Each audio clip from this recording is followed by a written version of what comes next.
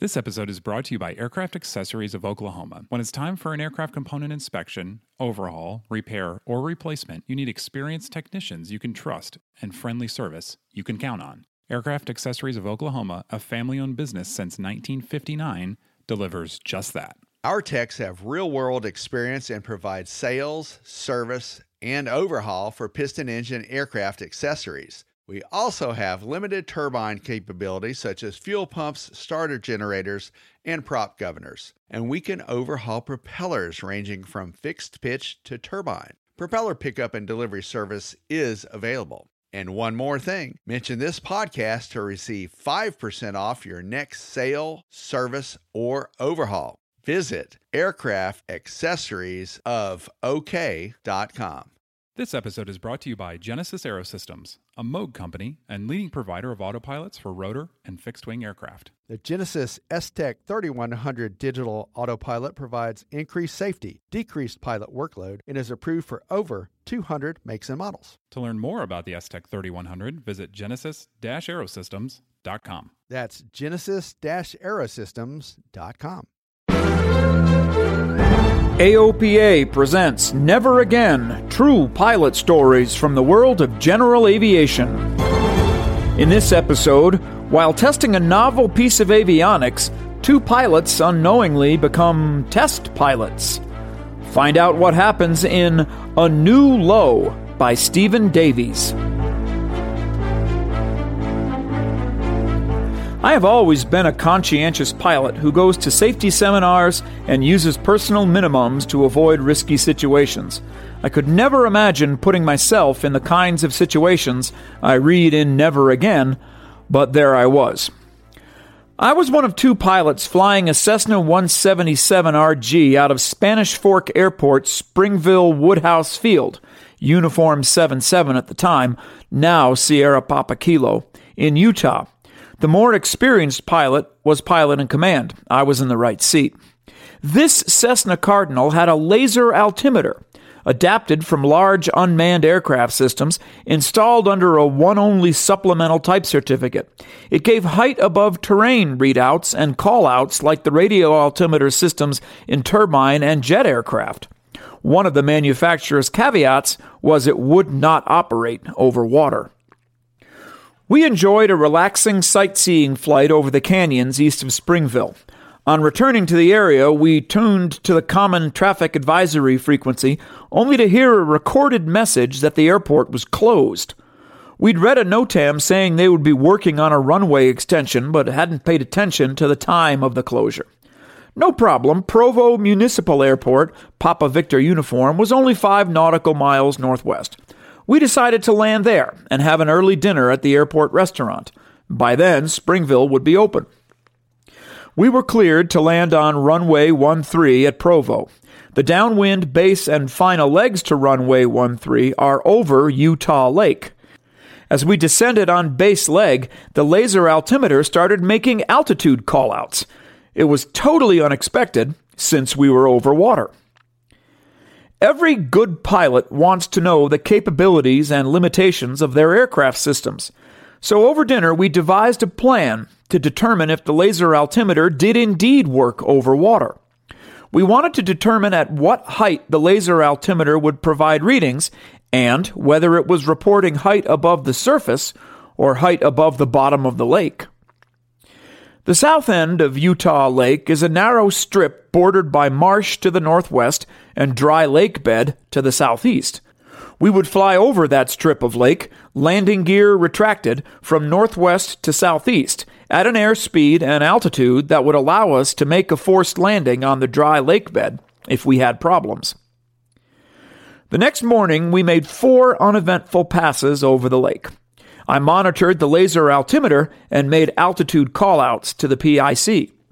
The first pass was at 800 feet, descending to 600 feet with no altitude readout over water. Second was 400 feet, descending to 250 feet with no altitude readout over water. Third was about 100 feet with good altitude readouts, and fourth was at about 50 feet with good altitude readouts. I said I wanted one more pass and thought I indicated to test between 250 feet, where we had no altitude readouts, and 100 feet, where we had good altitude readouts. During the 5th pass, I was alarmed at how low we were. I quit making altitude callouts and looked up to see why we were flying so low. The PIC, perhaps believing we were in level flight, continued descending until the bottom of the cowling struck the water. The water forced the nose up. Fortunately, the sudden increase in pitch was enough to compensate for the reduction in airspeed from the water drag, and the aircraft climbed out of the water. Our temporary relief turned to fear. The engine RPM was high, and the propeller pitch control didn't have any effect. We were at 10 nautical miles southwest of the closest airport, Uniform 77.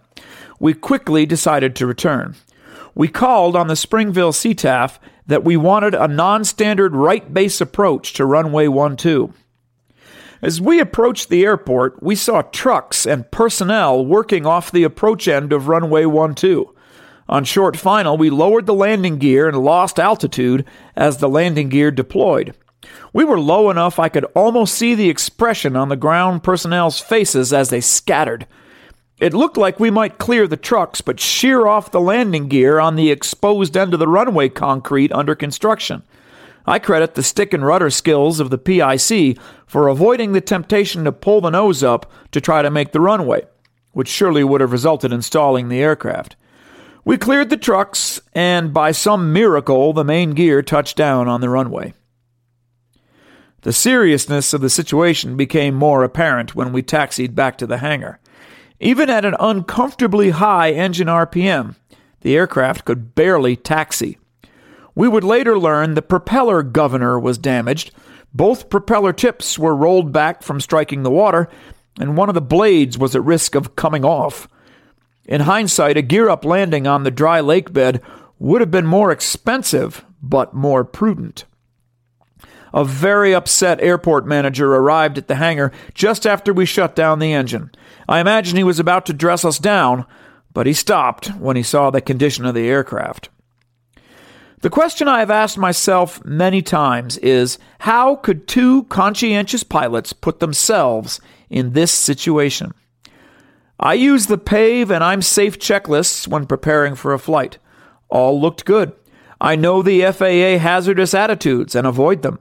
I have concluded we were doing a flight maneuver we were not trained for, had not accounted for all the risks, and had not sufficiently established the division of responsibilities and communication between the PIC and me.